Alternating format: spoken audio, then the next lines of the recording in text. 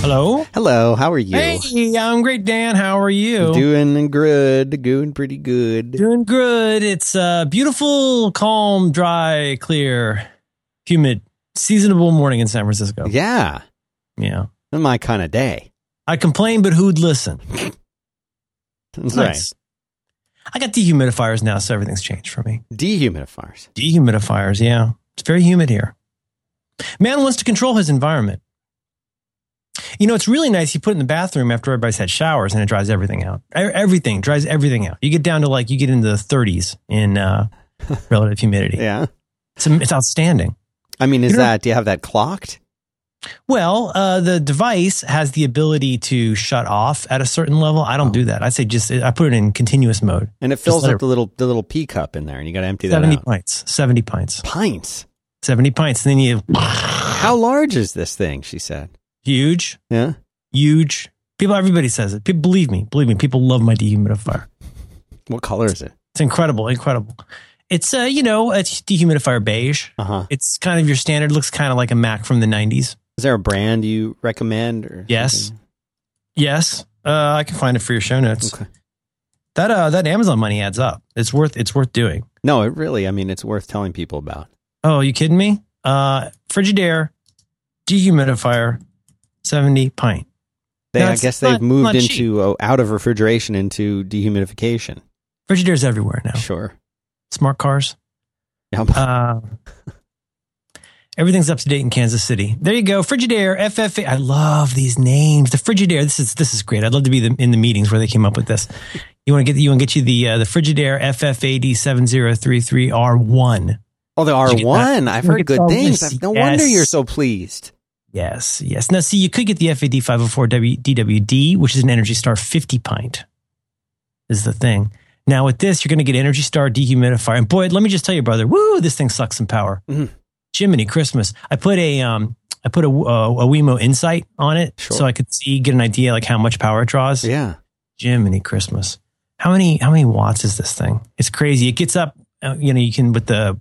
So anyway, I'm speaking crazy Swahili here. Belkin makes a thing called the Insight Switch. And if you've got a Belkin Wemo system... and who doesn't, based on episode number... Help me out. Oh yeah. We talked about this.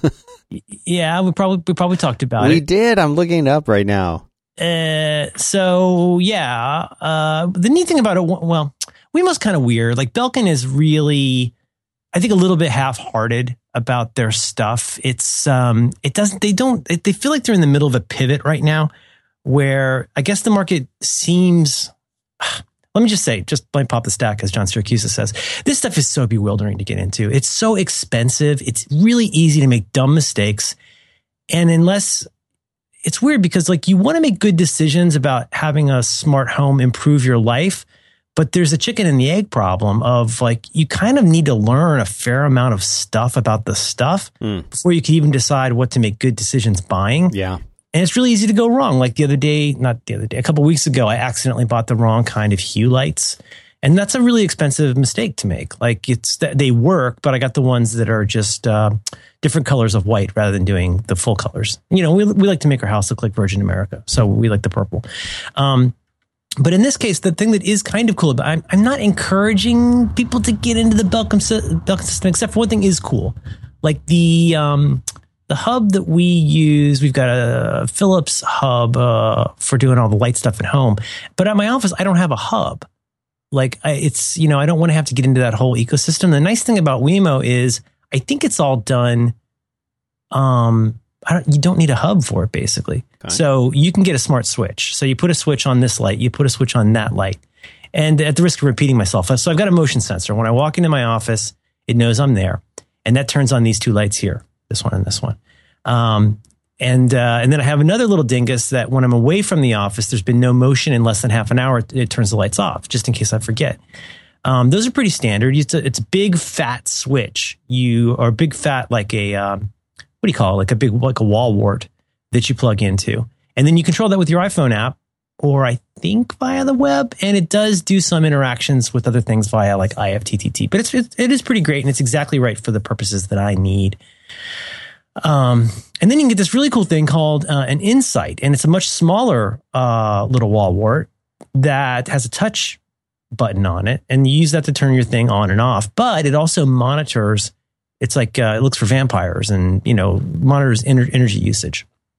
Is this making sense? Yeah, no, I'm following. You pass through from your device through the Insight to the plug, the outlet, and now you have a way not only to turn that thing on and off, but to have it monitor what kind of energy usage you're getting. You can even go in and plug in your cost per megawatt hour, and it'll tell you how much it will cost per month based on how you're using it.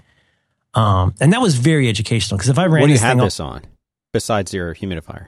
That's all I'm running it on right now. I don't have. I'm not aware of that many other. I have at times been curious. I've sometimes considered putting an Insight on the entire power strip that runs like our home entertainment world. Yeah, that would be really interesting. That was what I was thinking when you were telling me about this. You know that phrase vampire? I'm sure you do. Of course.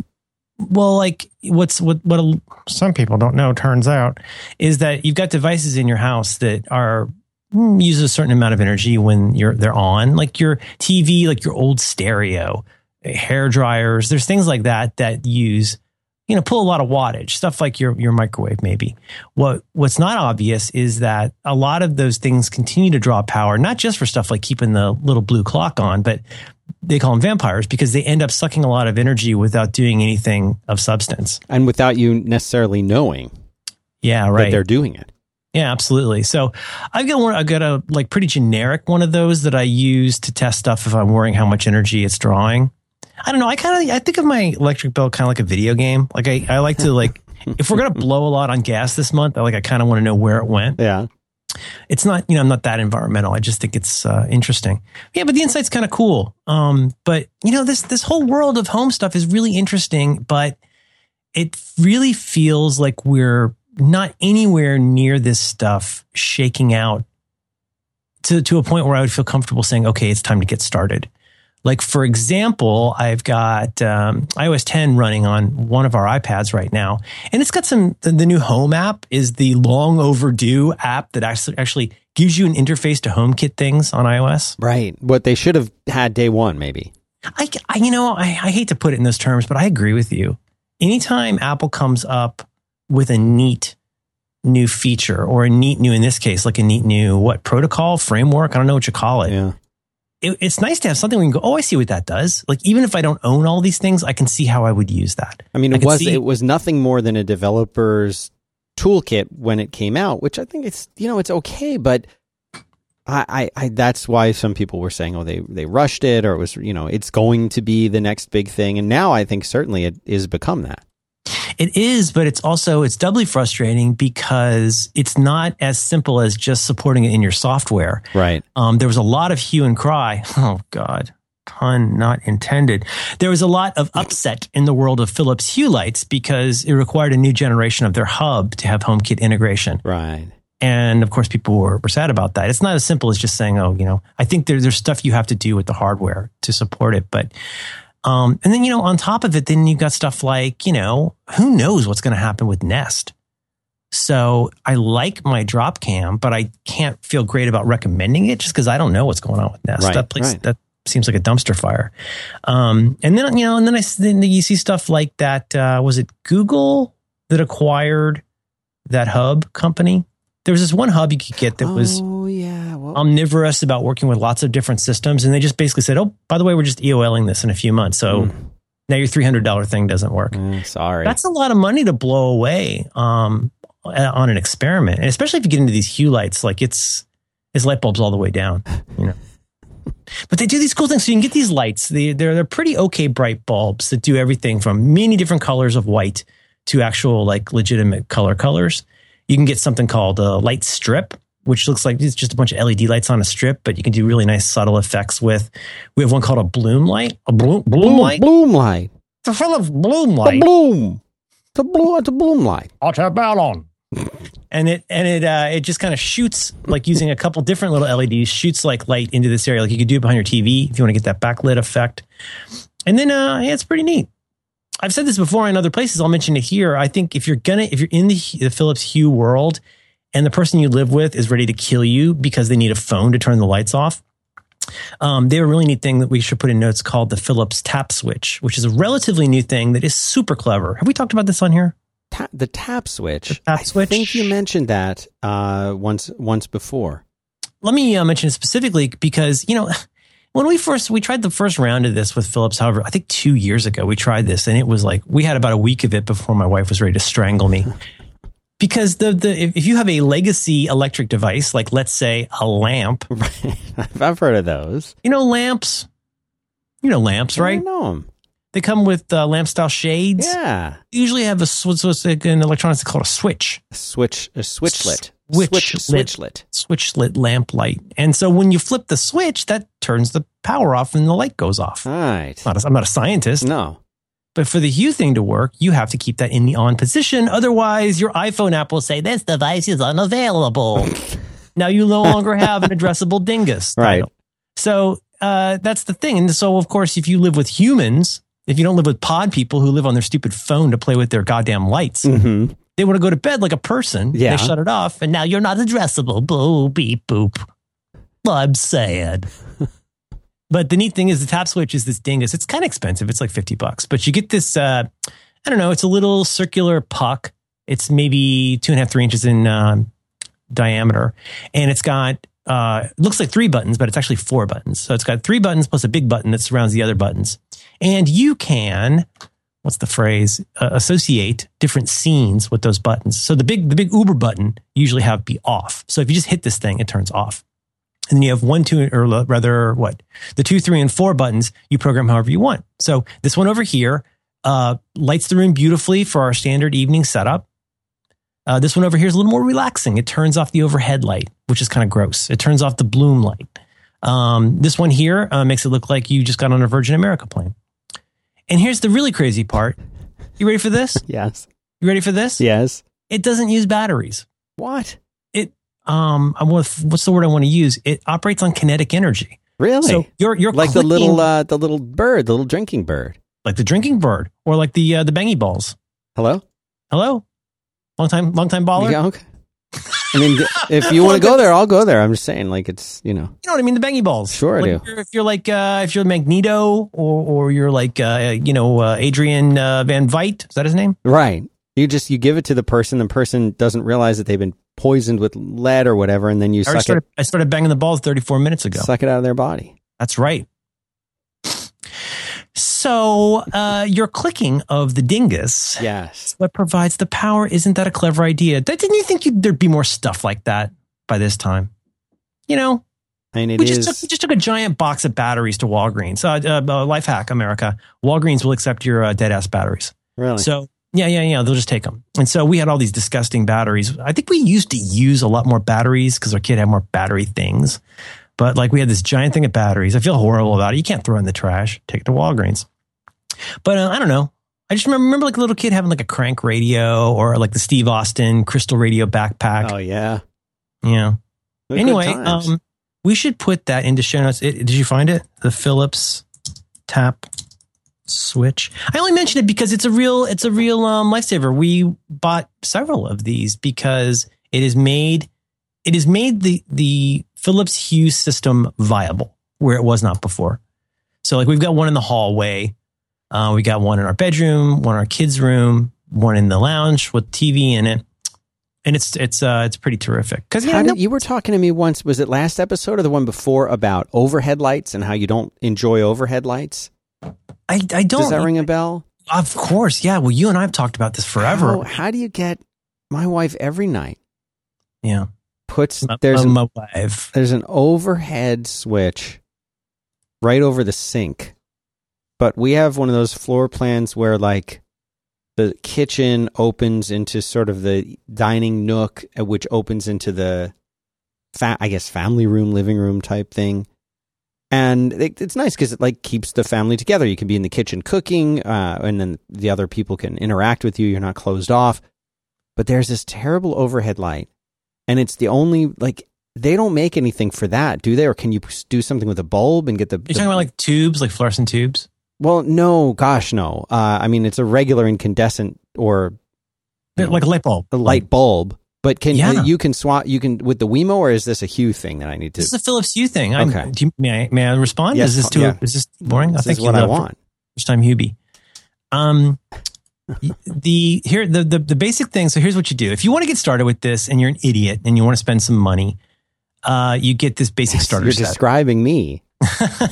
It takes one to know one. Yeah. If you want to get started, there's a starter set. And so you get the Philips Hue starter set, and it comes with the hub and I think 3 of their bulbs. You want the ones that say something like color ambience. Some look for ambience or something like that. You don't want the ones that are just shades of white. Right. You can accomplish much more cool stuff. Not just like novelty bits, but it's more fun. Because she keeps saying, "Oh, let's get a dimmer switch," and I feel like that's a very sort of, I mean, that's fine, but that seems like a very sort of 1970s kind of approach. Well, if you don't mind, I'll tell you, because this stuff has come a super long way. And basically what you need for this is patience and money. You're going to have to spend kind of a slightly obnoxious amount of money to replicate what you already have. But I'm also putting in the notes right now, I think the tap switch is the bee's knees, but just slightly nerdier and almost as useful is another fairly new thing called the Philips Hue dimmer switch. So if you see that in notes, it comes with a plate, and it's the little thing inside of it is magnetized. So you can remove it and use it like a remote or stick it on the wall. All right. So you got an on button, you got an off button, right? At the top and bottom. And then as you can see, you've got a dimmer, make this brighter, make this dimmer. What's not clear is you can hit that on button repeated times for, I think, up to 5 different lighting scenes. They call them scenes. So you might hit on, and on is the standard, bright, normal. Turn these on all the way with the standard color, right? Make everything on. You might hit it again, and that might go to one of their modes called like reading. Reading is a nice mode. It's a little bit warmer. You might hit it again to go to relax, and that's dimmer and much more. But the thing is, on your phone, you can go and make these any kind of scene you want, and then associate it with these buttons all through the iPhone app. So to get to your larger points here, first of all, any standard light bulb socket can take a Hue light. I would peg it to be the equivalent of maybe a 60-watt bulb. They're not super bright. Okay. But in our kitchen, we have 2 of those. So you can put 2 of those in. You got, 120 watts. But now you also have a huge amount of control without needing a physical dimmer switch. Right. You can now make those settings however you want. My counsel, I mean, I can't speak for your wife, but my counsel would be to, when you need to, treat the overhead light as the big bright light, but it's much nicer to have it be more like an accent. Yeah. So if it's in in our case, in the living room, as we call it, the lounge, we've got one of those up overhead. We've got 3 lamps that work on it. We got a strip, and we got the bloom light. So we can basically make that room really, really cozy and nice with the click of a button. It takes care of all of those. And then when you're ready for bed, you hit the off button, they all go off. If you're away or you want to hook it up to IFTT, you could say, when I get a mention on Twitter, make all the lights blink pink and purple. You can do all kinds of crazy stuff. But the baseline is you don't need a dimmer switch. Built into the Hue system is this notion of brightness and color per bulb. And so you can hit a preset, make it look like a beach in Tuscany or whatever. And it'll change all the lights automatically to these different colors to make it look like you live in an aquarium. So anyway, we should also find the Philips Hub starter kit. And I have to tell you, I'm not... So what's the just to get into this? $178.75. That's the total damage it's going to cost. But then your life has changed. Well, it's like I say, it takes patience and money, because you're going to want to buy more of these bulbs if you want to trick everything out. You can have up to 4 rooms controlled. The other nice thing about the tap switch is you can also have it doesn't have to be the room that the switch is in. It's interacting with the hub, I think via Wi-Fi. So basically, you could have a setup in your, in your entryway hallway. When you hit that button, it turns on lights in a whole bunch of rooms. And again, the nice part is once you're logged in and everything's set up, you can do this all remotely too. So if you're away for the night and you wanted to put a light on in this room, you can turn it on. The other thing that I bought is a whole bunch of those ugly things, like childproof-ish things that you put over a light switch. So like say, don't turn this switch off. Like always leave this on. We don't do this way anymore. Putting in notes, the Philips 456210 hue, white, and color ambience A19 bulb starter kit, 2nd generation, works with Alexa. I like that. I like it, but only because we invested a little bit in it. It's been nice. It's been cool. But the real game changer was having these switches that aren't your phone. Like unless if you're a bachelor and you live alone and you want to be on, whatever, an A320 flying on Virgin, that's great. You're good to go because you're fine playing with your dingus in order to make your lights go on. If you live with a normal human being who has a job and stuff, you've got to get a switch or you're going to be a total pariah. Those are the biggest parts of things that I use. You see, there was a guy that used to work. He used to do some audio editing and video stuff, and he was a very early adopter of all of this. And he used to describe how, like, he had something connected to the weather. So if it was raining outside, then there was some kind of automatic thing he'd created that would allow, I guess it did something where like it would dim the lights and do a bluish thing. There's IFTT recipes like straight off the boat where you can just say, I would never do this. This is not at all how I would think about lighting my home. But your wife is reading in the bedroom and it's going to rain, so the lights turn blue. Like, that's not a life I can have. Right. But you can totally do that. But you can also, there's all kinds of little dinguses you can get that are just about, and these have existed for a while, like Think Geek type things, but there are things you can get that will just tell you stuff. But, as I think we'll talk about a little bit this episode, you already have a device that does all of that with you all the time, which is for us, the iPhone. Right. So with IFTTT, which, IFTTT, it's simple. It's sometimes too simple, sometimes too fiddly, but it is extremely powerful for doing like a single thing you want to do. So you can do stuff like, say, so for example, if motion is detected outside my front door, turn on the porch light. Right.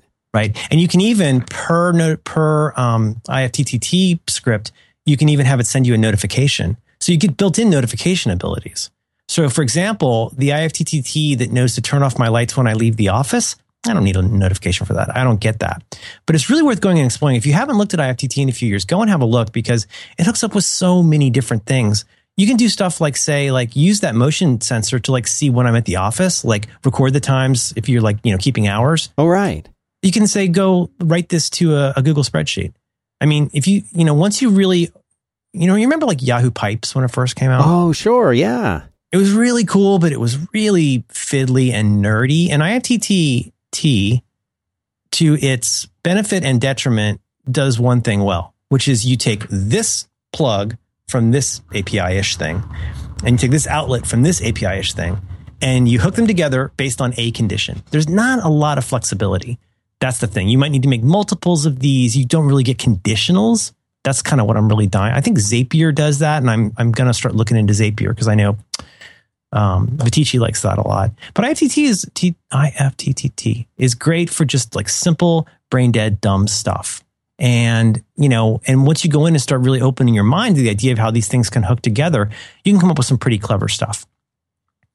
But, if you're now, contrary to everything I just said, if you're interested in just experimenting with this a little bit, you might want to go get like, let's say a Wemo outlet, I think it's called. If you just want to get in for a few bucks and try it out, for like $30-$40, you can buy one of these Wemo switches and try it out and see if it's to your liking. The Hue thing is kind of an all-in thing. It doesn't, not all in, but like you're going to have to, it becomes a little bit of a lifestyle. Okay. The other nice thing I've mentioned before. What does your kid think about this? She loves it. Yeah. We in her room, we put one on her like table lamp, two in her overhead light. And she loves it. She can go and make her own scenes. And when it's bedtime, first my wife is reading Harry Potter with her with this light, right? Like setting number 2. Right. When it's time to start going to sleep, she can make it any setting she wants, but we'll frequently make it like dimmed or night light, they call it. And then when I go and check in on her, before I go to bed, I just pop my head in and make sure she's not dead. All I have to do is hit the little light switch thing and all the lights in the room go off. So it's actually better than, what we had before in that sense. Yeah, very much so. Yeah. So that's all. The other one, I like my Nest Cam. I really like the Canary that I've got, but I wish it hooked up to more stuff. The Canary is great for giving you a fisheye view of an area. It tells you a little bit about stuff like temperature, humidity, air quality. I wish it was better at hooking up to more stuff because I could really use that for conditionals.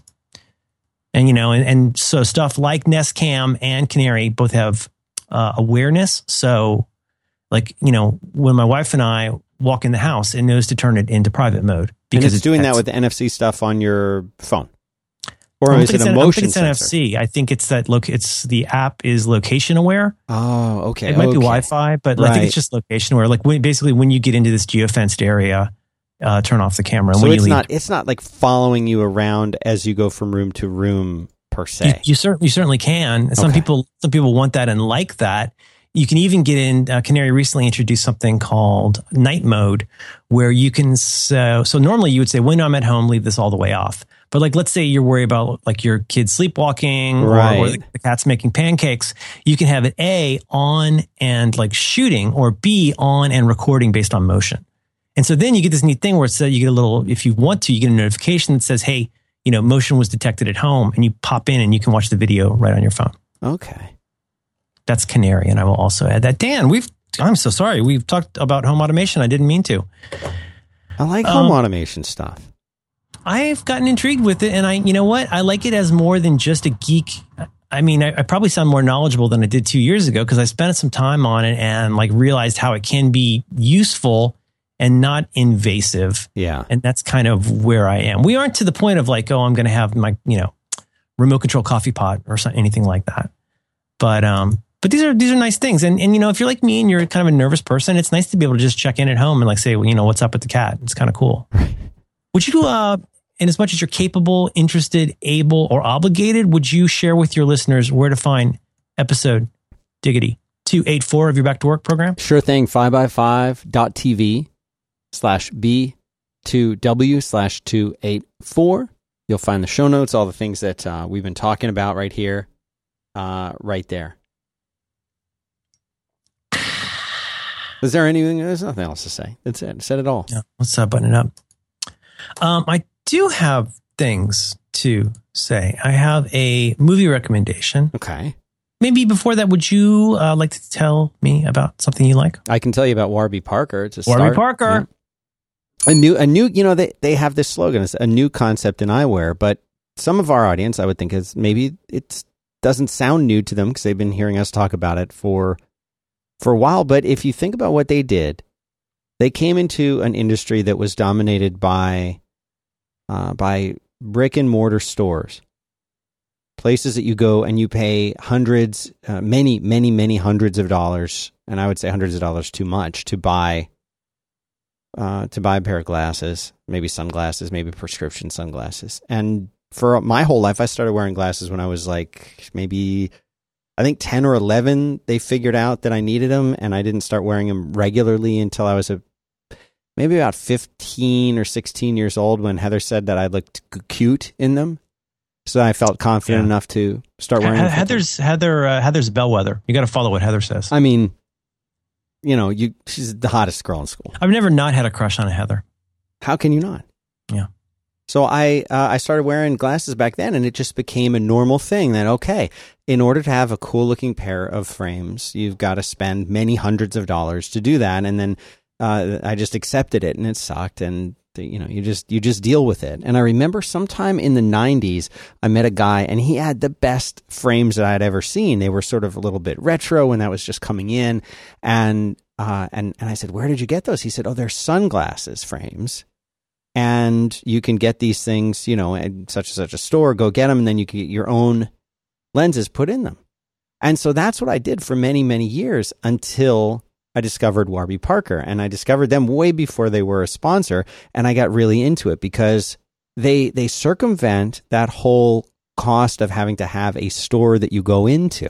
You don't have to go in and sit down and wait your turn. And there's places where they give you a little number, like you're ordering meat at a deli or something. And you just sit there and you wait. Warby Parker makes it so much easier. You go onto their website, You look at their selection, and then here's the big thing. How do they solve the problem of, wait a second, how am I supposed to pick something out online from a picture online on some beautiful model person? That's not me. That's not going to look like they do. They said, you know what? No problem. You try on 5 frames. You pick 5 frames off the website, 5 of your favorites. And they call this a home try-on package. They send it to you. It's free. They send you these frames. They've got dummy lenses in them. So you just put them on. You can wear them. You can show them to your friends, your family. You just switch it up. And you choose your favorite pair. And then you send it back. You haven't paid for any of this. They pay for all of it, shipping, everything.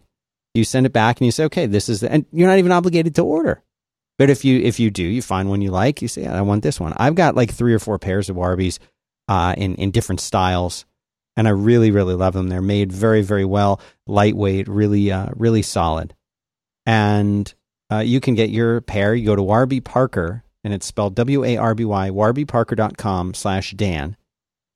Go there. That supports the show. You choose the 5 frames that you want. Pick your favorite, and that's it. It's risk-free, free shipping all around. So go there, check it out. warbyparker.com/Dan. Wearing them now. Thanks, Warby Parker. I like that company. Right now. I like them a lot. Right on here now. You can just keep ordering them. They'll send them to you. You can just try them on. Yeah, they say it's 5 home try-on, but the secret is you can do that as much as you want. Yeah, and like if you only pick a few, they'll toss in a few that they think would look good on you. Oh, nice. I never tried like when the housekeeper comes and like rearranges everything and you realize that it's basically you're paying to be judged on how you live. I think the cutting boards would be better here. That's not where we keep them. I think they'd be better down here. Oh, this is pretty cool. Really be better. Always turns the scale 180 degrees, just like a big FU. Really? Oh, it's just ponderous. I would interpret that as a resignation. Oh, it's totally passive aggressive. They also broke our cat diffuser. Anyway, no big deal. Hi. Bye. I get mixed feelings about the topic. Before the topic, I did something last night. About our topic? You have mixed feelings about it. I spent 2 hours preparing, and I don't like anything I've prepared. Oh, come now. Well, you're such a good preparer. Thank you, Dan. I know you love the ones where I prepare. I do. Yes, if somebody said right now, gun to my head, Dan, Merlin's best quality, preparation. Don't put a gun to Dan's head. I'm just saying, if that's what it came to, that would be my answer. Yes, thank you. I will find a way through this together. You know, stronger together. Yeah. And it's not a scenario I want to happen. But I'm just using it as an example to show how sincere I am about it. Yeah. Are you following 538? Yeah, 538, 548, whatever you got. I'm following it. Yeah, bad news. Hillary's down in the nowcast. She's down from 96.4% to 94.9%. Oh, yeah. Wow. Nowcast. Hi. I pre-ordered a movie a long time ago, and I was kind of fixing to wind down and go to bed last night, and boom, I get the pop-up that it's available. Oh, forget it. And so I sat down and watched a movie at 10:30 last night. I was up to 1 last night. Weiner. That's the movie? Weiner is a documentary about Anthony Weiner, the guy who was a congressman who got embroiled in a scandal because he had texted pictures of his underpants. He accidentally, I guess he thought he was DMing, but he put it on his official Twitter. And this sounds familiar to me. Yeah. Carlos Danger. Does that ring a bell? Carlos Danger. Well, I don't want to spoil it for you. If you don't remember the story, and I didn't remember exactly how it went, all I'm going to say is this. If you enjoy documentaries, this is a amazing documentary on a lot of levels. It's very funny. The flawed man about whom this documentary is, on whom this is focused, he's a very smart, very interesting, very, very flawed guy. But like you can tell, he seems like a pretty good guy who's got a lot of problems. And his wife is amazing. And basically, it is a documentary about what happened after he resigned from Congress because of this scandal and then was running for mayor of New York. Okay. And I won't say too much more about it, except to say that at any dozen points in this really good documentary, you find yourself going, why in the hell is he letting this go on? Like, why is he continuing this project? And they talk about it several times in the movie. Like, I can't believe you're letting us continue to film this. But it's a hell of a ride. It's very well done, very well edited. All the people in it are fascinating. There's just a lot of humanity, a lot of pathos. And, and then finally, by the time you get to the end, it's almost like a thriller. So Wiener, it is available on, I started following him on Twitter last night. And so Wiener is available on iTunes and probably other places. But if you like documentaries, definitely worth checking out. Not safe for work. Right. Wiener. I saw 2 documentaries since we're doing that. Yeah, let's roll. This is the first one is one you actually told me to watch, and I think you told me on the air. I don't tell you to watch things. You told Dan. me you command. I mean, it wasn't like a commandment, but it's like by fiat. No, it's like if you'd like to continue communicating, you must watch this. I mean, I'm not, it's a direct quote, but I'm a brand influencer online. Yeah, so I read that. No, this is one you mentioned on the other show, and I think it's called Fittest in the World. It's the CrossFit documentary. Yeah. So I went and found that after we talked about it, and I've watched it, and I really, really enjoyed watching that. It really puts things into perspective for you, doesn't it?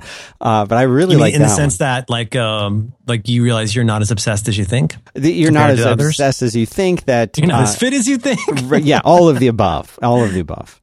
And so, but I did enjoy that. What did you like most about it? Especially as somebody who has some access and insight to that world. What surprised you? Well, I mean, on the one hand, I think that any time that I watch something where people are training really, really hard for something and working really, really hard to achieve a goal that they've set for themselves, that's always that's very inspiring to me to watch that. And this show was just full of that, of these people who are, they show one guy, training. His gym is just in his garage, and that's it. And he's doing everything he can to get there and compete. And that's inspiring. I like that. But also I think it's fascinating to see once people, like, what is it about a certain person? And it usually does center on fitness, but not always. It's, athleticism for sure, fitness for sure.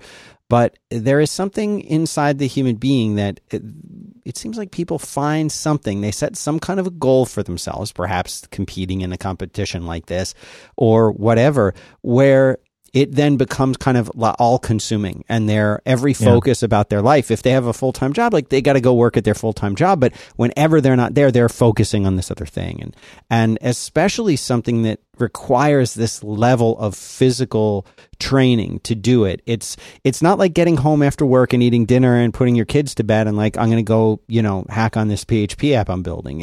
It's like, I'm going to go to a gym twice a day, once before work and once after work, and I'm going to do these things that are incredible.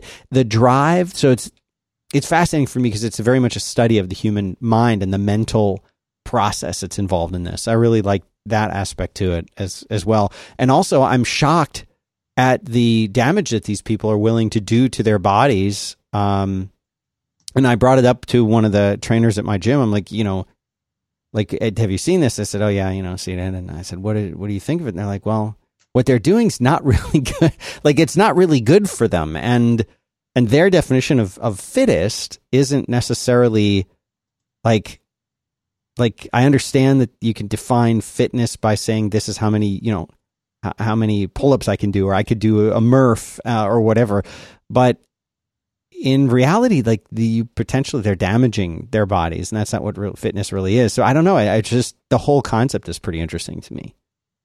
The whole thing. I agree. I mean, that's such a classic kind of story that actually, so, like you're saying, I feel like when you watch a story like that, there's certainly the part where you admire somebody's tenacity and will, but there's also that sense of, and I might be stretching this too far, but there's also that sense of like, wow, that person stuck with that longer than I would. Yeah. That, and harder than I would. Or then you get to a point where you're like, that person stuck with that longer than is sane. Yeah. Longer than they should have. So like, this is an interesting thread though, because that's very much a theme, I think, in the Wiener movie also.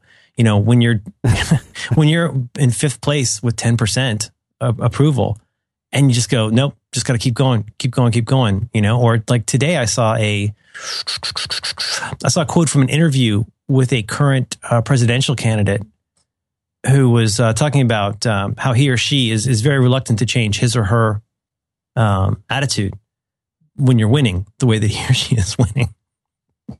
So Trump basically feels, why would I change anything about what I'm doing when I'm doing this well? And you're like, well, that takes a certain state of mind to have that particular approach at this moment in time. Right. I don't know if I admire it, but I definitely find it extremely interesting.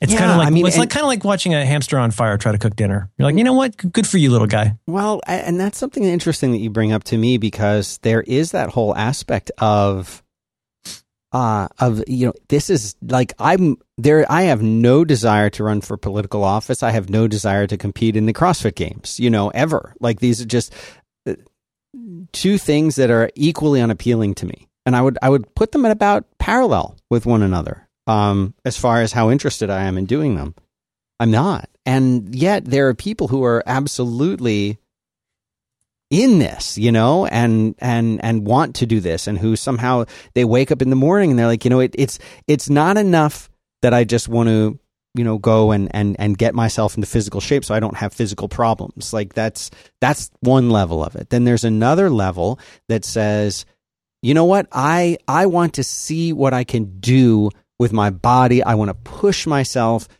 past what I think I can do to see if there's a way for me to do something that might have been impossible in some ways. Is see if I can, can I squat my body weight? Yes. Can I squat 5K over my body weight? Well, yeah, I can do that now. Can I, what about 20K over? Like, is that a goal? Why am I working toward that goal? What's the point of the goal? And that's something I don't like. The answer is usually, we'll just see what I can do, see if I can do it. And so there's that aspect of humanity that I've always found really fascinating, is just, doing it because you can. But again, like, I have no desire, and have never had any desire, to climb Mount Everest or anything even remotely, or any kind of mountain. Like, I watched that movie Everest. Have you seen the movie Everest? Did we talk about this? Mm-mm. I highly recommend this. Everyone stop the show, go watch Everest and come back. What a freaky movie. Everest. I think it's on HBO now. It's well worth your 90 minutes. It's one of these movies, you watch it and you're like, this is true. This is real. I mean, it's all true. And it's just one of these amazing, bizarre stories. I just don't understand what it is that makes a person say, I want to climb this mountain. Is this based on a true story? It's 100% true. Yeah. Okay. It's got he's in it. It's got Saul Starr in it. Mm-hmm. Yeah, go see this. I mean, it was a great movie, good acting, everything else, but you sit there watching, it's like, this really happened? This is happening like right now? Today? Yeah, that seems like that's on another level, huh? Yeah. So I don't know, but I think you got to go watch it. You especially need to watch that. Yeah. It sounds really cool. Yeah, I feel like I've seen this go by before. Yeah, it is interesting. That's a classic story. And like in that in particular, like, my God, can you imagine when they were doing it in the 50s with the equipment that they had? Yeah. And like, just the lack of oxygen, and like, geez Louise. That's the thing, is like, once somebody's done something once, it doesn't make it easy, but now we know it's not impossible. When 1954, whenever Bannister broke the 4-minute mile, there's been, I guess, hundreds of people that have done that since then. Yeah. And, but there's that psychological barrier of like, will this ever even be possible? That feels like a benchmark that can, and to me, it's a little bit different than like hitting 3,000 hits, in that it is like, as the doctor would say, it's a fixed point in time. Like, 4-minute mile is always going to be a 4-minute mile. The cleats, the field, the bat, the ball, those can all change. But like, that's just raw human effort to do that. Yeah, I was talking to somebody just today, actually, about Converse high tops, the original Converse high tops, which you probably, like me, wore in high school in the late 80s, early 90s time period, and they are, of course, very popular still today. And when I wore them, I remember that they were an older style, but they were a basketball shoe. That's where Converse kind of came from. They were basketball shoes. Totally. And no one, I think, realizes today, the people who are wearing them for the first time in 2016, they're not probably aware that they're basketball shoes. But I mean, it's like things like that. You look at the evolution of the basketball shoe, especially with the Air Jordan craze that came out also in the mid 80s, maybe, that how far we've come with the kinds of shoes people can run in, and the way that, so this leads me to the second movie that I saw, which was very weird. It's called Generation Iron. It's also on Netflix. A weird movie about, I think they're sort of training around Mr. Olympia, which is, the for people who don't know, this is kind of insane bodybuilding. It's what really led to Arnold Schwarzenegger's start. And it is what these guys do to train and compete. It's mind-boggling and even further away from anything I'm even remotely familiar with. But, it was one of Netflix's suggestions after it saw that I watched a CrossFit one. I said, all right, watch this thing. And what these people do in their training and their life, all focusing around this event or this year's event, and how they get to the point where they're going to compete or try to compete and who would win. And fascinating movie. But what we have to train, that feels like another world to me. Oh, it really is. But like the way that they train and the technology that they show, one guy who's, he's like in this sort of advanced gym where they're, testing all the different aspects of like what he can do and how he can push himself and what he can accomplish. And then there's other guys who are like, again, like they're in a garage type situation and they're, they're just sort of on their own training in some beat up old gym. And, there's one guy who just trains like on his own, like by himself with no trainer. So it's, again, it's this drive that people have to push themselves to some point. And it seems like if you get into it enough that you can almost kind of lose touch with reality and you get so immersed in that thing, just like, somebody who's a software developer or a designer or something, like you live it and breathe it because it's this thing that you're passionate about. And it's easy. It's difficult sometimes to take a step back and realize like, no, most people in the world don't have an iPhone. Most people in the world don't know what the term accessibility means in relation to HTML. So, I think coming from completely from the outside in, it's a fascinating journey to see what these people do and what they go through, because it's a world that most of us would never have any contact with at all. Yeah. Those are good picks. Did you put them in notes? I'm putting them in right now. Put them in notes. Fittest in the world. Fittest on Earth. Mm-hmm. Fittest on Earth. Fittest on Earth. Fittest on Earth. I guess we can talk about our topic. I don't know. I spent a long time. You want a nap or something first? No. I spent a long time thinking about this, and then I typed a bunch, and then I realized that almost everything I had to say about this is all incredibly obvious and not very insightful. And so then I spent about a half an hour trying to figure out what's not obvious and what is insightful. And the topic is this. I sound like Pert Hapley. So we've been talking about updates, thinking about like in the last decade or so, like what kinds of things have happened in our world, mainly around technology, that have led to big changes in how we think and live and operate. And, I think built into all of this is a certain amount of like old man, whatever, something like not quite nostalgia, but the like, can you believe we do this now? Okay. I mean, honestly, I feel like part of this is, and I'm not trying to be educational here. I'm not trying to like let you know what it was like when we had to like, mow our own grass both ways uphill. It's more a way of saying like, I want to remember this. Like, I want to remember how different things were 10 years ago, because so much happened really so quickly that I think it's worth pausing to look at how dramatically different so many things are, how much convergence has happened in the last 10 years. So the first week we did this, we talked about the kind of new systems in our life and simplifying a lot of our productivity and living world based on improved connectivity, better systems. We kind of zoomed in on that even more in the second episode, where we talked about having fewer layers in terms of productivity in particular, like, fewer intermediary things between like something occurs to me and I take care of it. We talking a lot about services. Last week, we talked about task tracking and to an extent calendar stuff and how much more streamlined most of our stuff has become. Right.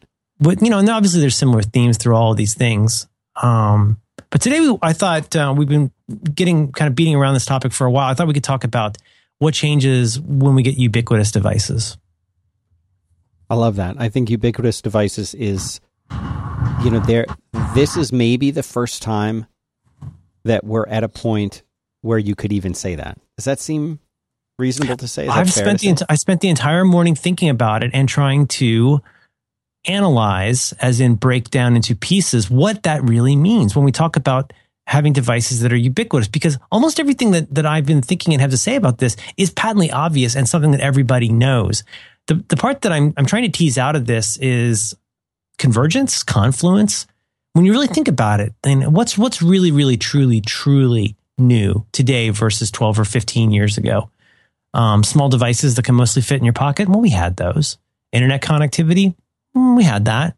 Wi-Fi connectivity? Yeah, we mostly had that.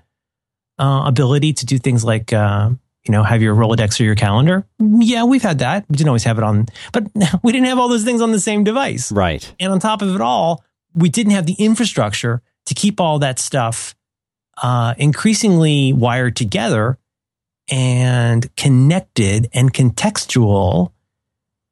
And so ubiquity used to mean pencil and paper. Right? I mean, as we said in several previous episodes, there was almost always the need, if you wanted to do something electronically in particular, and obviously that's kind of the thrust of a lot of this discussion, that involved getting back to your Mac at some point. Where, yes, let's admit your Mac had a printer, your Mac had access to the internet, your Mac had your big hard drive with all of your music and your files on it.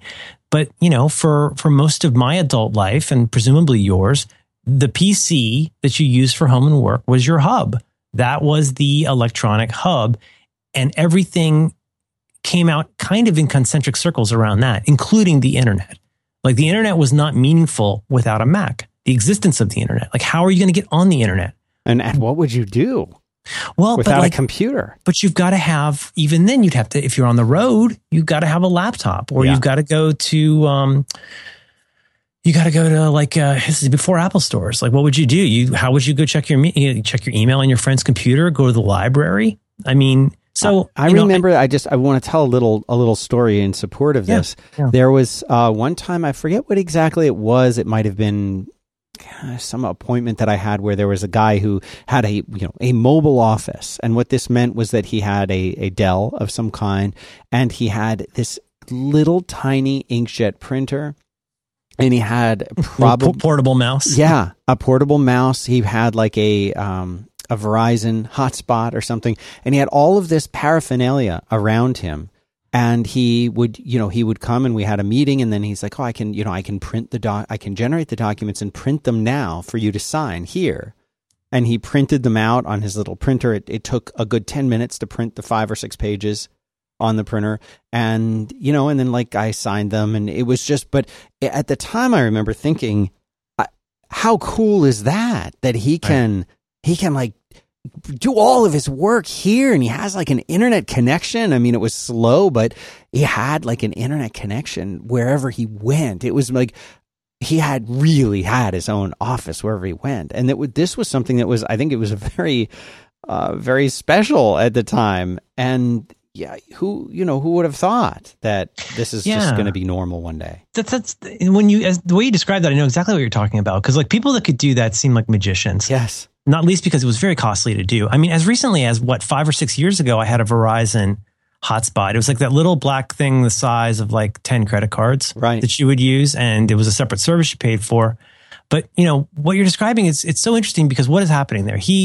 That person is taking the office and sort of almost miniaturizing and making it portable, right, so that you can take it with you wherever you go to do most of the office stuff you need to do. You got a portable phone, you got a computer, you got a little a bubble jet printer, you got all the stuff you need to do. You even bring the internet access with you. But those are all these little different devices to do what he needed to do with office stuff.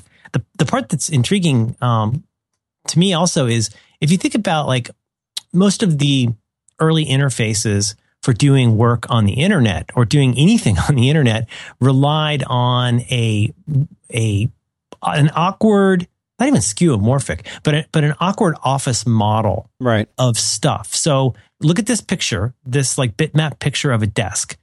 To communicate, click on the phone. To send email, click on the pen. To add something to your calendar, click on the calendar. Right. And of course we can all laugh at that now and go, wow, that's really an oddly inorganic way to think about your life. You know, it's sort of like watching a puppet show about your work. But with what that guy's doing, that's in retrospect, it feels not that different because again, confluence and convergence, all that stuff is on this dingus right now. Could you have imagined a world? Maybe you could, but think about, you know, even if you had all of that stuff, you still needed the little puck to get on the internet. And now not only is the internet built into your phone, but you can use it to create that hotspot and share that connection with other devices. That's kind of bananas when you really think about Absolutely. it. So my basic outline for this is I would like to talk a little bit about just a little bit of history stuff, but then try and relatively quickly get to talking about what it means rather than just like what it is, which I think we have time for. Of course. But perhaps you could tell me about one other thing that you like. Sure thing. I can tell you about Wealthfront. This is at wealthfront.com. What these guys do is they make it really easy for anybody to invest and to get started investing. And if they're already doing investing, to invest really easily. The concept that they have, the way that they kind of come into this, I think it's a little bit different because typically like a what they call a wealth management professional or like a financial advisor was the term I always used, is these are people who, you know, they got like a stuffy old office. You come into them and they say, you know, I told the story before, like come back when you've got a couple $1 million to invest. Well, that's probably going to be never. So how do I get to that point? How do I start investing? Or I have money that I would like to invest, but I'm scared of the stock market, or I don't have time to do the research, or how do I know that there's someone out there that I can trust? Well, Wealthfront, what they do is they have rigorous investment research. They've got really awesome modern technology. They cut out the middleman and they give everyone sound investment management. You can start with as little as $500. You can go up into the millions. They say that their average customer invests about $60,000 with them, and they're managing $3 billion in assets for people. And this is the kind of thing where you basically you put money in there and you kind of forget about it. You don't have to worry about it. It's not day trading. It's nothing like that. It's investing for your long-term future. This is for, you know, retirement or your nest egg or your kid's education, whatever. It's a long-term kind of a thing. And what they do is for the first 10K that you invest, they have a fee, an advisory fee of only 0.25% per year, which is the lowest you're going to find. And no management fees on that first 10K. But for listeners of this show, you get an even better deal. You get 15K. So if you go to wealthfront.com/5x5, they will manage your first $15,000 entirely free of charge for life. So you'll never pay commissions, you'll never pay any hidden fees, and you won't even pay management fees at all on that first 15K. So go check it out. We appreciate them. Wealthfront.com/5x5. Thanks, Wealthfront. Somebody on the Huffington Post let me find my notes here. There's a link in notes to this that I tweeted out earlier. This image. This guy Steve Bichon, I want to say, on Huffington Post, January 14th of last year. He had gone through some old, I guess, newspapers, and he pulled out this Radio Shack ad from 1991 for like a President's Day sale, and y'all can see it in notes or on Twitter. But you know, he made an observation that became widely retweeted and linked to and shared. That was super interesting. So you go and you look at this thing. Let me go look at this with you right now. This is from 1991, and Radio Shack, America's technology store, President's birthday sale. And here's some of the stuff that they have on sale. They've got like all-weather stereo, which is like basically a portable like weather radio, clock radio, stereo, headphones, calculator, mobile phone, CD player, computer, like a PC, $1,600 PC, a phone answering machine, a tape recorder, a speed dial phone, a VHS camcorder, a CB. These are all things that are on the front of their flyer for this sale in 1991. And the thing that this person noted that I think is fascinating is that pretty much almost with the exception of like the radar detector, right, and actually, I used to have a police scanner. You can get a police scanner on your iPhone.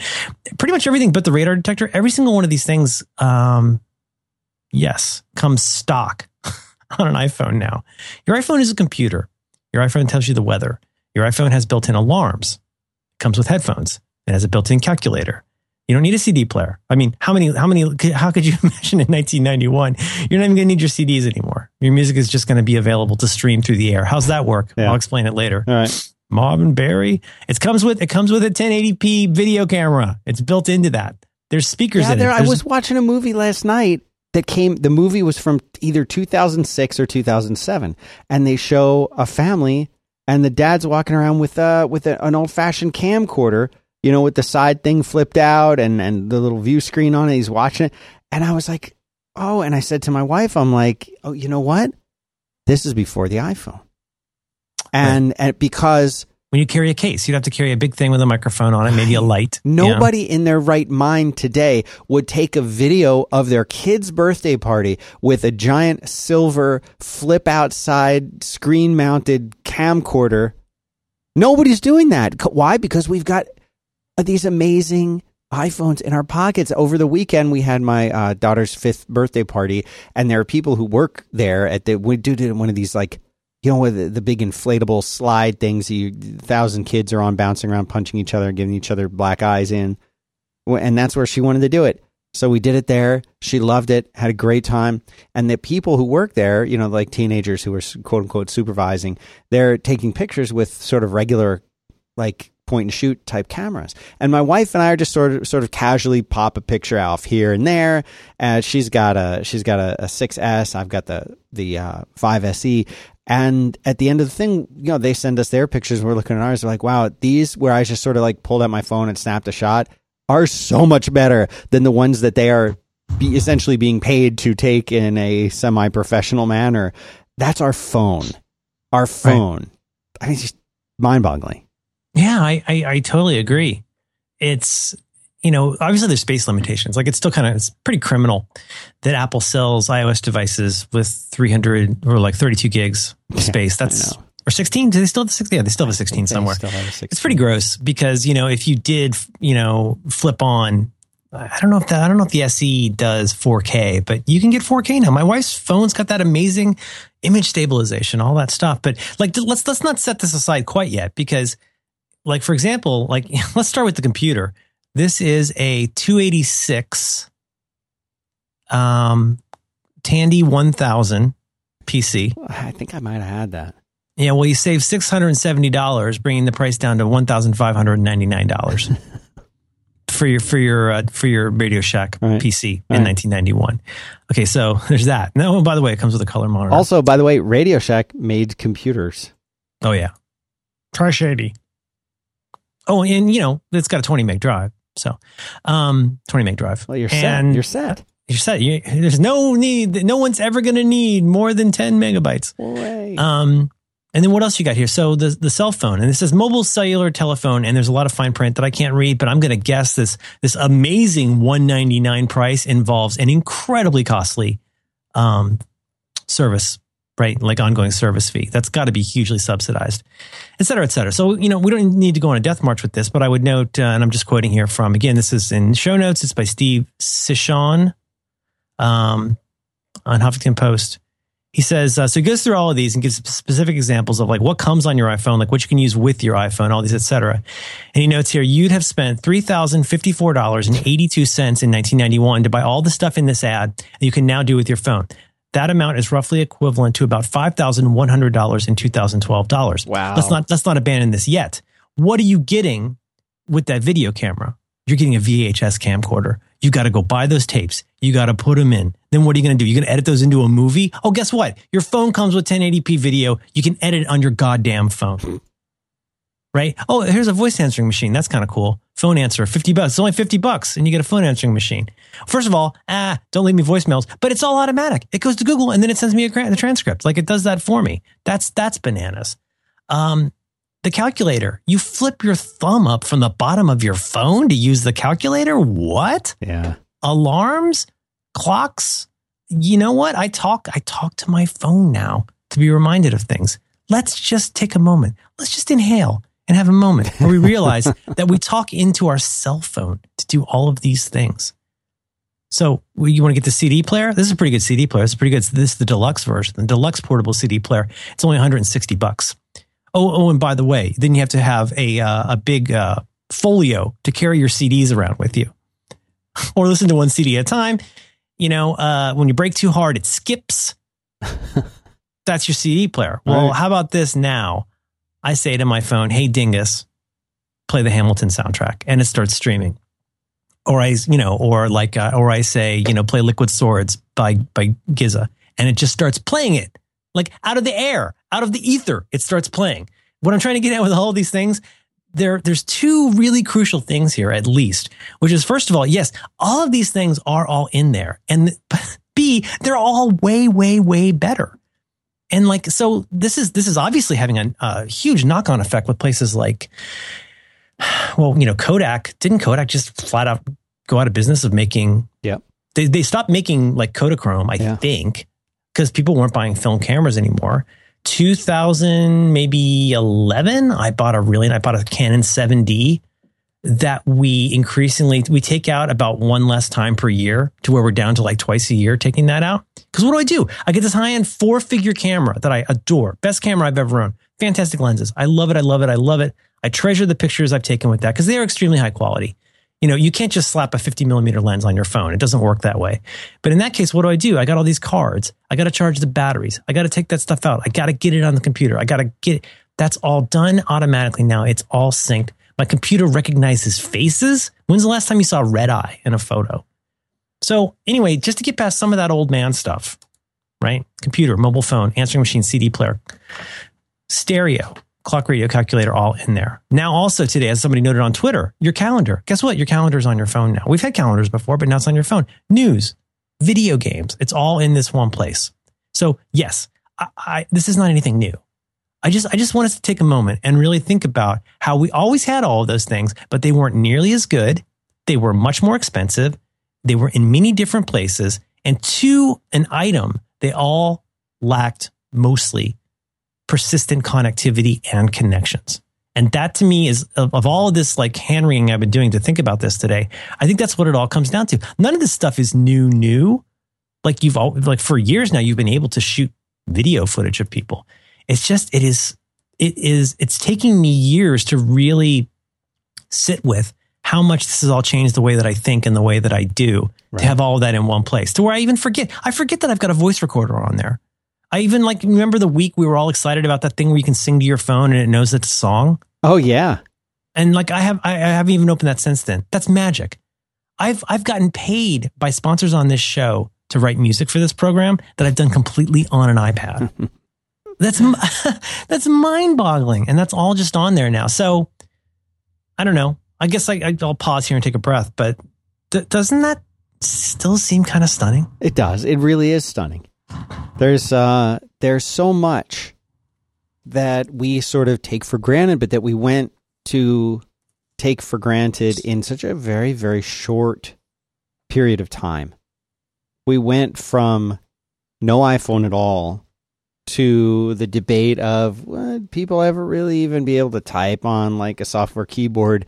And then we kind of skip past that. And now it's like you said, like you're editing video that you just took into a movie and uploading it to a service and sharing it with the world right away, like right when it happens. That everything that I was listening to you describe in that Radio Shack ad, not only does it involve getting other things, but it also involves going back home to that hub, your PC, going right. back. It does all of those. It does all of those things mostly in isolation. Yeah, on separate devices. Right. That have to be powered, charged, and they don't interact with each other. I mean, think about what it used to be like when you first started taking movies of your family and you wanted to put them together on iMovie, where you would have to, I would take my little Sony camera that I used for the Merlin show, hooked it up with, I want to say Firewire 400. And then if memory serves, I would hit play on the camera and it would capture the footage into iMovie. Yeah. in like real time. Yeah. Doesn't that seem bananas now? Yeah. I mean, you would sit there and wait. And so if you had like, a FireWire connection, it maybe could do it faster than real time, but you would have to sit there and like everything was a multiple steps to get to that, to get to that end result of I have a movie on my computer that I can now do something with. The idea that you could do it on your phone, take the video, edit the video, add a soundtrack, put text overlays on it. And I'm not saying that that's like the best way to do it. No, people who can make, Final Cut Pro or whatever dance, they're going to have a much faster time of it. But even so, like, you can do this. You can be a kid with no computer. Every time I hear that, and I know that it changes from time to time, but there are many, many people for whom their smartphone, their iPhone, that is their internet connection. That is their computer. They do everything on that.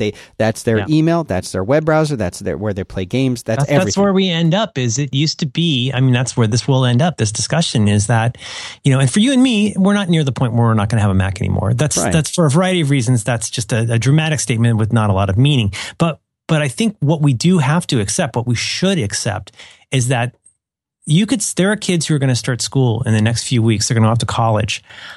I feel like, if you have a 9.7-inch iPad Pro and, some peripheral stuff like a keyboard and, cables and all that kind of stuff, I think you're pretty good to go for college. Like, you don't really need a laptop. You're going to stream your music from Spotify. You could do all your stuff in Google Docs or even Dropbox. Most people, though, I mean, you could do it in Pages. You could probably just do it in Pages. Yeah. Your calendar's on there. Everything is on there. So, I mean, whether or not, I think this is a frequent unnecessary source of tension in the tech community is the whole, like, we're never going to need Macs again. Of course we need Macs, you dummy. That's how we make software, et cetera, et cetera. Well, I mean, the intermediary, at least intermediary thing is the olds like us really should take a moment to realize how much we are still basing our idea of what should be today, at least in some tiny part, on how the world was when we started using it. And that's really changed. I don't want to go too deep on, like, I did a little bit of just Googling around this morning. A guy I went to New College with, Brian Lincoln, is from Minneapolis, and he always wore these Cray computer T-shirts. And it turned out his dad was a big shot with Cray. And you remember Cray, the supercomputer. The Cray XMP in particular. I'm looking here at this very interesting website called Processing Power Compared. And it's just visual comparisons about like how much things like hard drives and stuff have changed over time. Here's one. You got the Cray 2 supercomputer, 1985, 1.9 gigaflops.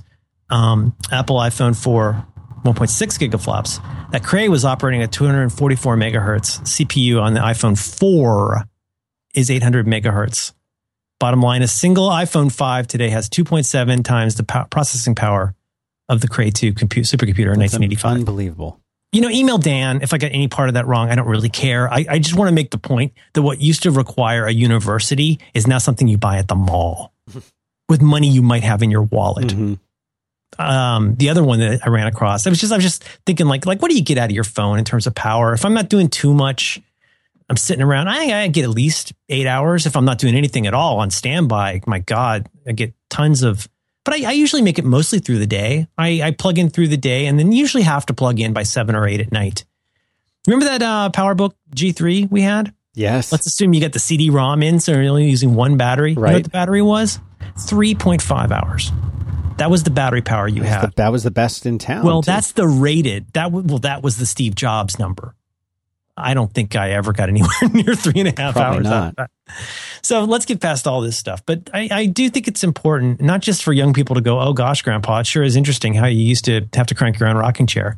It's not that. It's just more a way of saying like so much has gotten so much better so fast in so many ways and so broadly that I think it's worth teasing out a little bit of like where we actually are. We got a thing we put in our pocket. I never leave home without my phone. It's always with me. Even if I don't have any plan to use it, it's still there. Like a cell phone in the 90s, yeah, that's the way I can be contacted. But let me jump straight to the chase here. And I'm trying to figure out what it is that's really changed. And I think, give it to you in pigs and bunnies, as I like to say. The main thing is like this little device that's pretty resilient, pretty connected. It's got all this stuff on it. It's got all this stuff that's just there if I need it. Like if I need to find somebody's phone number, that's already on the phone. Yeah. If I need to find further information, I have lots of places I can go for that. At least where I live, there's a connection, LTE connection, pretty much anywhere that's faster than Wi-Fi was for me when we first got it.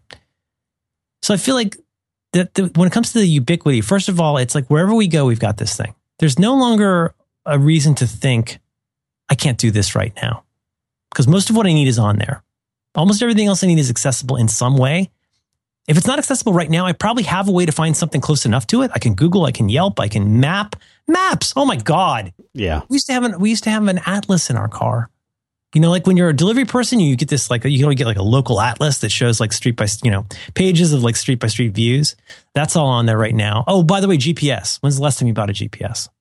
We paid or use the one it's built into your car. Yeah, so gross. But I mean, we bought the last one we bought, we've had 2 or 3. The Nuvi we bought was, I want to say at least $200, probably $300. Oh, by the way, played MP3s. If you hooked it up with a USB mini, you could put MP3s in there and listen to it on your Nuvi. Pretty cool. It's advanced. Pretty cool. If I don't have it, I can find it. And you would just take that to your computer. You would upload the songs to it. That's all you got to do. And then drag them into the folder. And you take it back out, and then you could put that back into the little thing in your car, and then you could connect it to your car's radio with a wire. Sure. And you'd be able to play, 2, 3, 4 MP3s. And then she'd say, recalculating. Once again, sir. Oh. Recalculating. And then the thing is, if I can't do it now and I have to do it later, I can talk into my phone and say, remind me about this when I get home. So many of the steps, the Mac is not the hub anymore. Like all the stuff I need is there. And on top of it now, I can VNC into places and do stuff on the computer if I have to. On top, now I've got the Hue lights that'll let me remotely control my freaking lights from the house. If I get a notification that the UPS guy, you get one of those ding dong doorbells and it'll tell you like if the UPS guy is there. Wherever you go, you know something important in the world happens. You not only know that it happened, but you now have a way to get the information you need to decide what to do about it. And so much of the time now, you can, with a fair level of confidence, know that whatever needs to be accomplished when you're on the road can be done on the road. And even if on the road means on the couch, there's no longer as much need to say, well, I need to hop over to the laptop to do this thing. We've got a very capable, one of the secret superstars, everybody says this. Gruber's talked about this so much. What the best app on the iPhone is Safari. The fact that Safari is such a capable browser on your phone. I mean, you ever look at a website on a Kindle? Yes, it's the worst. It's not a treat. No. So I guess I want to open up the discussion to your thoughts. This is where I am. It's just that I want to not lose track of how much stuff had to get really good and integrated and not crash and not hang and not just go down for no reason. I mean, if something goes really, really down now, I tend to look at Comcast. I tend to go and find out. I will go to the page and find out if Comcast is down or their DNS is dead today, because the devices themselves are mostly so capable that we just don't really have to think about it anymore. Now it becomes like, what do I need to do when I get back to the computer? And I think that is changing the way I think about things. It really is, and it's definitely changing how I think people consider computers in the larger picture. A computer doesn't need to be the thing where you go to do your work or where you go to get stuff done but I'm still a fan of the computer. I still like the computer. For a lot of things, and I still prefer it to I feel like we shouldn't even have to say that, but we probably do. I totally agree. I mean, this is just like one of the oldest old saws to me, is like, just because you buy a wallet doesn't mean you get rid of your suitcase. Yeah. Like the different things, trucks and cars. There's a million analogies for this. I still, to this day, I would rather type on this DOS keyboard than any other keyboard. So if I have to do a lot of typing, I'd rather do it there. But, how is that different from a million other things, including like where you'd prefer to listen to music or how you'd like to read this book? We need to get out of this age of false dilemmas. I want to come back to the Mac in a minute, but I just want to put a line in the sand here. You do not cross. You do not. Oh, by the way, R.I.P. Big Lebowski. Yeah, I saw that. He passed. Yeah. So many false dilemmas that people are continuing to fight. You're like the Japanese guy on Gilligan's Island. You just don't know the war is over. There's so many people who still want to have these false equivalency, false dilemma arguments about stuff that are totally unnecessary. And, you know, I want to hear what you say, because I agree with you. Like, I would rather type. I would rather edit a podcast. Who knows how that'll change? But I'd rather have this big, beautiful Retina screen to do my stuff. I love that. But think about watching a YouTube video. Where do you want to watch a YouTube video? Wherever I can. I could watch it on my phone in bed. I could pop over to the iPad. I could add it to Plex and watch it on my TV. I could watch it full screen. Oh, by the way, you can watch videos anywhere now. If you think of a line from The Simpsons, you can probably go find it on the internet now. Yeah. By the way, hello, 1991. I'm waving to you from far away over invisible ghost connections.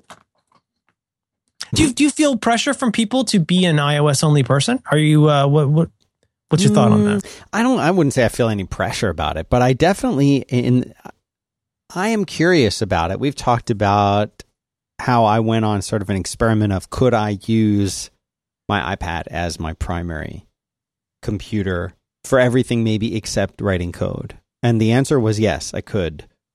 The answer was also yes, I could, but it's harder. It's a little bit harder. It's not, that famous, now famous quote from Tim Cook saying, I only travel with my iPad now. That's all I bring with me. And if what you're doing is just using sort of the suite of applications that Apple makes, you're using Pages, you're using Keynote, you're using email and browsing. Yeah, like I could totally do it with that. But there is something that's very nice for me about using a computer, especially a laptop. I love laptops. Like, my primary machine has been a laptop for a very, very long time. And I really do like the familiarity of the keyboard and the trackpad, and being able to go and, you know what, if I need a shell, I can get a shell. What do you need a shell for? Well, it's because that's how I think. And it doesn't mean that I can't be productive on an iOS device. I can be very productive on an iOS device, and I don't mind giving up that control. I remember back in the old days, when people would, when I first sort of got really into, I had always been using a Mac, but there was a time when I would spend most of my days at work using a Windows machine. I always came back to the Mac at home because it was so straightforward and easy to use. And there were the people in the PC camp were always saying, oh, you can't customize it. You can't do this. You're going to feel out of control. I don't know what I can do. I don't know why it works this way. And they're doing too much for me. And I think we've seen that attitude go away completely. I think we've seen iOS and the whole nature of iOS, and the fact that, you remember the old argument, well, I can't get to the file system on iOS. Like, how do I move files around? Well, you don't have to move files around. You don't even have to think of it in terms of files anymore. iOS is a huge education for the world about what a computer means and what we can expect a computer to do. And, where things like this are going to be in 5 years from now, that's still, like, we don't really see that path. If you go back, I don't know, into the early 90s and say, predict where we're going to go with computers. Where will we be computing in 10 years from now, in 2000? I'll say, well, the computers will be much, much faster. The screens will be much brighter and have much higher density, and maybe they'll even be smaller. All of this will be smaller and lighter. This 3-hour battery in my laptop will probably last twice as long. But we were, as John Siracusa says, instead of one fax machine, I'll have 6 fax machines. Right. But when you think about what's happened, like, that was the way that it was going for a long time. Things were getting faster. We have more RAM. You had more storage, even though none of us could conceptualize why you could possibly need that much storage. It came along, and now we're using it all. And but that leap that we took to get to, there is this thing in my pocket that does all of these jobs. And it's not doing all of these jobs. Really, it's not because of the apps. Like, Apple always says, oh, it's about the apps. It's, from my standpoint, it's still so much more about the hardware. The stuff that we can do if you're wearing an Apple Watch, keeping track of your health and reporting it to your phone, and all of that. The camera that's on the phone, the microphone that's on the phone. The microphone in the iPhone is great. The earpiece in the iPhone is really, really good. The screen is tremendous. The camera is amazing. Even if your iPhone's a couple years old, it's still amazing. Mm-hmm. And where we are today is just we live in this really, really bizarrely cool space of like Dick Tracy stuff. And now we are now entering into that same stage that I was just describing about computers. Is where will we be in 5 or 10 years now with this? Well, phones will be lighter. They'll charge faster. You won't need cables. The screen will continue to get better and higher density. The battery will continue to last longer. Yeah, but it's like you're onto it though. It's like, is it going to be able to run Bash faster than your computer? Right. Because you end up, in some ways, I don't mean everybody, but I mean, including me, is like sometimes you find yourself unintentionally, even unconsciously asking the wrong question or asking an unanswerable question. I'm thinking here, when my cousin Vinny. Now, Ms. Votto, being an expert on general automotive knowledge, can you tell me what would the correct ignition timing be on a 1955 Bel Air Chevrolet with a 327 cubic inch engine and a four-barrel carburetor? And of course, because Herman Munster is wadeering her, he asks her a trick question that cannot be answered because all she can't answer with a single number. All she can say is, that's not true. You're asking me a question that can't be answered. Because as you know, because Chevy didn't make a 327 in 55. The 327 didn't come out till 62, and it wasn't offered in the Bel Air with a four-barrel carb till 64. However, in 1964, the correct engine timing would be 4 degrees before top dead center. So when we sit here and go like, and again, let's just make it about cars for another minute. What do you mean I can't change my own spark plugs? Well, you don't really have like, I can't do my own carburetor. Trick question. You don't have a carburetor anymore. Your car just works now. You don't have to fix your carburetor. You don't have a carburetor. Car just works. Car works. You go to car works. Car runs. There's no need for you to like spend your weekend with the scissor jacks. Like you just get a car now. You give him $14,000. You drive away in a car and then it works. And I think I'm certainly one of those people that goes like, oh yes, but of course, as you know, actually there's still going to be all these things you need to do. And yeah, maybe there will be. So guess what? That's not perfect for you. But like, I remember when that Tim Cook quote came out, which is what, a year? Yeah. 2 ago? Yeah. Yeah. And I like Tim Cook a lot, but I remember hearing that and going like, bullshit. Right. Like, no way. Right. There's no way a C-level executive doesn't take a laptop when he travels or has, his Katie Cotton is carrying it for him. Right. Like that's disingenuous. Can I tell you something? Yeah. Except for the rare occasion where I have to like do a talk with a slide projector, I never take my laptop when I travel anymore. I only ever take an iPad and it's always fine. It's bananas. And again, I'm not a developer, but I'm here to tell you that like I was skeptical when Tim Cook said that, but I absolutely believe that today. Yeah. You know what? He's Tim Cook. He runs Apple. He can probably pop in somewhere and get a computer if he needs one. But what does he need to do? He needs to run Apple.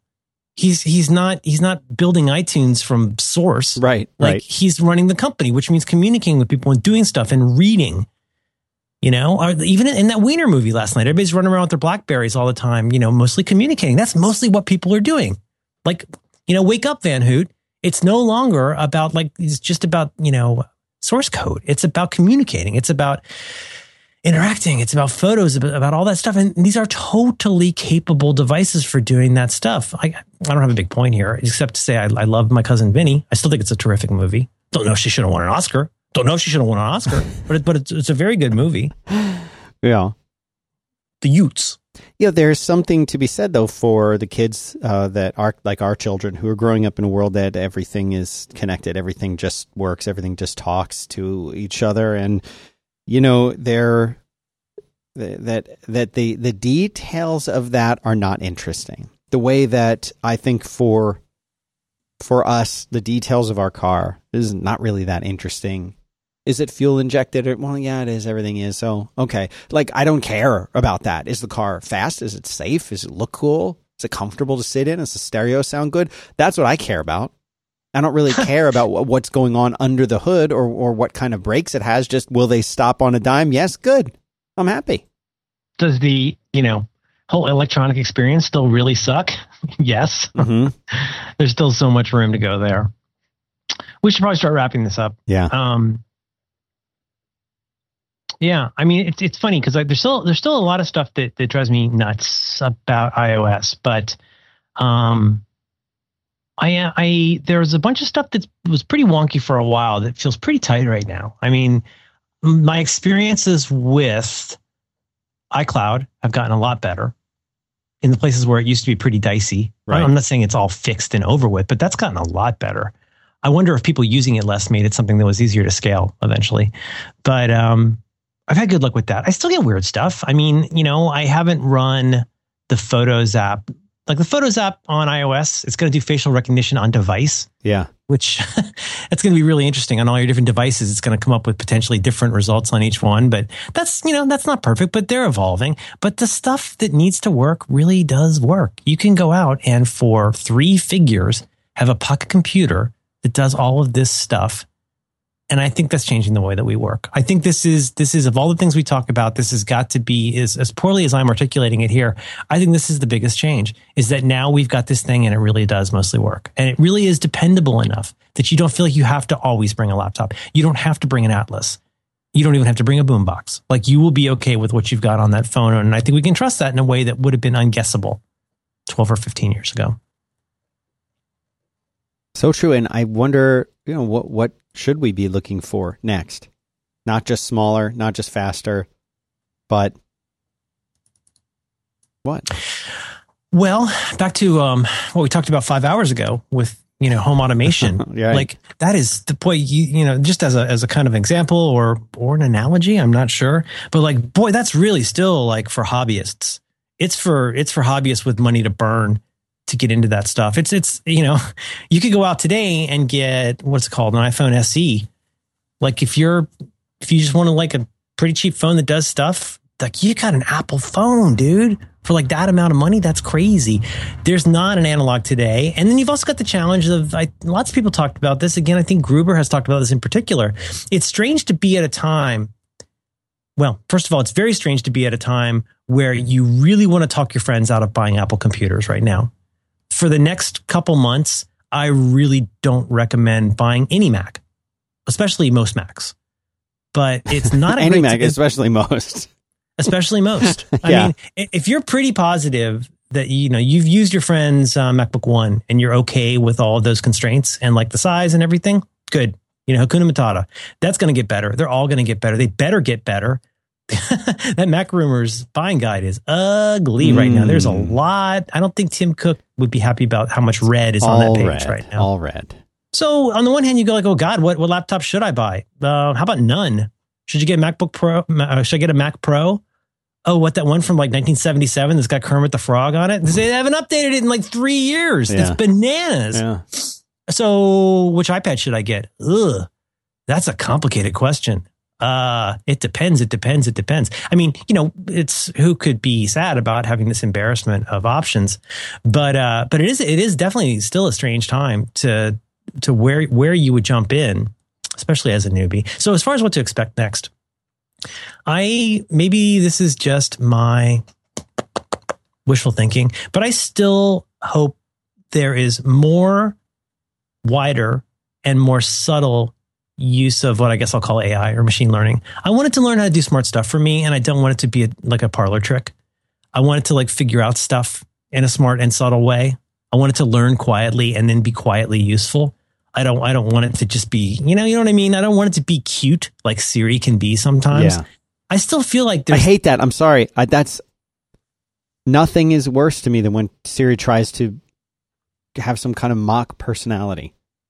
I just really don't like that. I don't like the cute answers. I don't like the jokes. I don't, if I want to say, hey, computer, tell me a joke, fine. But when I interact with you, I just want straightforward information. It's not funny. It's not cute. It doesn't make me think it's alive. It makes me roll my eyes and want to never use Siri again, ever. Let me see if I can replicate this one.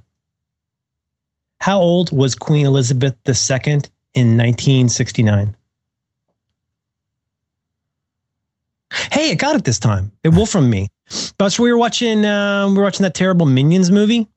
Oh yeah, sure. And I was wondering how old the Queen was. My kids love that. pretty much everything I was asking, and I don't know if this is, I just got hound on the brain or something, but like all the questions I was asking, I go, well, that's an interesting question, Merlin. It's like, dude, Yeah. like that doesn't make you sound smart. And like, I don't know. I agree with you. I mean, but there are so many things where like episodes we've done in the last 1 to 3 years where we've had like freaking dedicated episodes to bitch about something in the Apple world. Yeah. Well, now get ready for the talk, because I think a lot of that stuff has gotten better. And I think Siri recognition, I now more and more, I know you love I feel like I know that you love the, talking to the phone, the dictation. Yeah. Boy, I've had great success with that. And I'm finding again, pound for pound, that just talking to the computer, even allowing for the time it takes to fix that, like fix a typo or whatever. Right. Sure. It's still about twice as fast as typing. It's really my favorite thing. And you don't get any Siri's fake, dumb jokes, quote unquote. Yeah, whatever. What else do we expect? I don't know. I think we should continue our series. I think there's other things to talk about. I would love to talk about, let me look at my ideas. I would like to talk about media consumption, the difference in how we get and consume media. I like that. In the last, 12 or 15 years. I had some philosophical ideas for things to just talk about how we think differently about things that maybe aren't about technology, but like part of maybe getting older, maybe having kids, but looking at stuff differently. But I like the series. I'd like to continue. I would love that. Doing it. Anything else for this week? From me? No. Me no? Me no. I think our show art should include Marissa Tomei. I think. Here's her getting sworn in. Here's her getting sworn in. I love that. She's so good in that. I think we're helping a lot of people. Yeah. You're talking about when in the movie. Yeah, when she's getting sworn in, when she's got that, she's got that like that sassy look. Did you see her in The Wrestler? Oh, right, she's in The Wrestler. Oh, look at this. Is she naked in that? Just let me put it this way: take some time for yourself tonight. See the movie. I like The Wrestler. Have you not seen it? Not my board. Not my board. I think I did see it. I remember liking him, and then I forgot that she is in it. Is she in Spider-Man too? Is she like Aunt May? You forgot she was in it. She's the whole movie. Oh, I should watch that again. Yeah. Yeah. Okay. All right. Adding it. Yeah. You watch Wiener. I'll watch Wiener. You watch The Wrestler. No time to argue. Throw me the head. I throw you the Wrestler. Okay, let's button this up. I love you. Love you too, Merlin, man.